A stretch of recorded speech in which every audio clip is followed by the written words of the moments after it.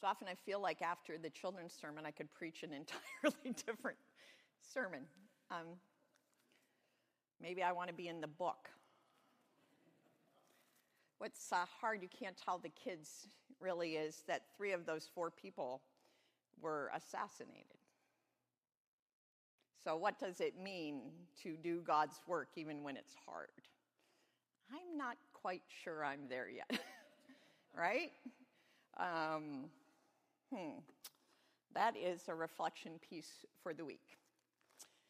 But the lesson, the scripture I chose for this morning, in many ways connects, I suppose, to that how do we want to live? How far are we willing to go? Comes from the first letter of John, not the Gospel of John, but the first letter of John, which we find near the end of the New Testament.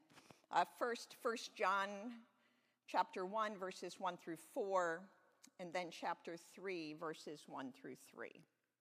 So the letter starts like this. We declare to you what was from the beginning, what we have heard, what we've seen with our eyes, what we have looked at and touched with our hands concerning the word of life. This life was revealed, and we have seen it and testified to it, and declare to you the eternal life that was with the Father and was revealed to us.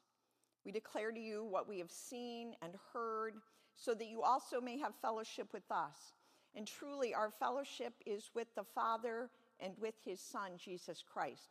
We are writing these things so that our joy may be complete.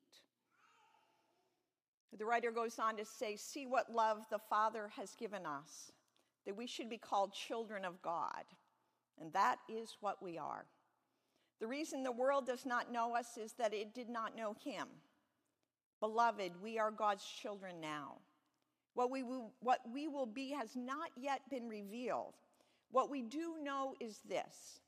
When he is revealed, we will be like him, for we will see him as he is. And all who have this hope in him purify themselves just as he is pure. This is the word of God for the people of God. Thanks be to God. Let us pray. Oh God, open us to that truth. Confirm in us that we know this to be true, that we are children of you. So open us to your way. Unfold that in our lives, this word for this morning. Amen. By all accounts, on every front, these are challenging days in which we live. A global 100-year pandemic. Ravages of climate change that are bringing changes in the weather pattern, bringing flooding and storms and drought all around the world. We have the political, the denominational disruption, and even at Stone, feeling sometimes ill at ease or wondering what these next few years will hold for us. What I was reflecting on this last week is how this has affected me. Because I notice how often I say, I don't know. I'm not sure. I say these a lot more than I used to. If you've ever worked with me, you know that I am very seldom without words or without a great idea. I have less great ideas right now than I used to. I find myself wondering, am I responsible for this? Am I responsible for that? I wonder what is my role. I am sure that this is why I was drawn to these words from the first letter of John. I love them. See what love the Father has given us, that we should be called children of God. And then it goes on and says, and that is what we are. It's not just that we're called it. The writer says that is what we are. Then he writes on, what we do know is this.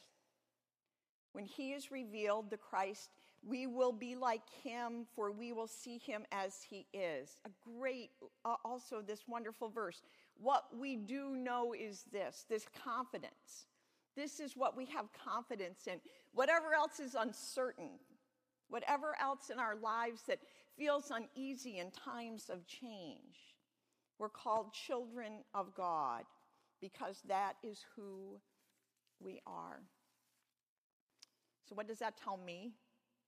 What does that tell us this morning? Is that no matter what the storm, literal or figurative, inside or outside, no matter what the disease,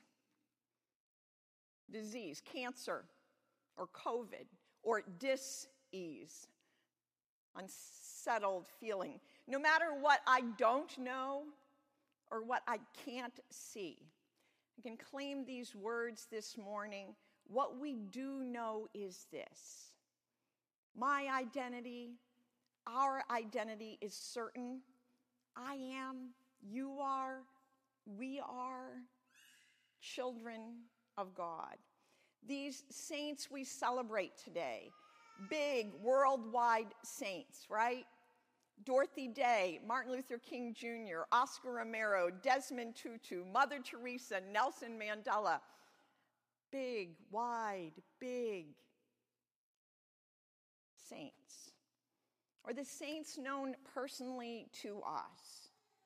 The candles on the altar. The faces and the names that we hold in our hearts and in our heads. Their identities rooted in Christ as children of God. They knew themselves in that way.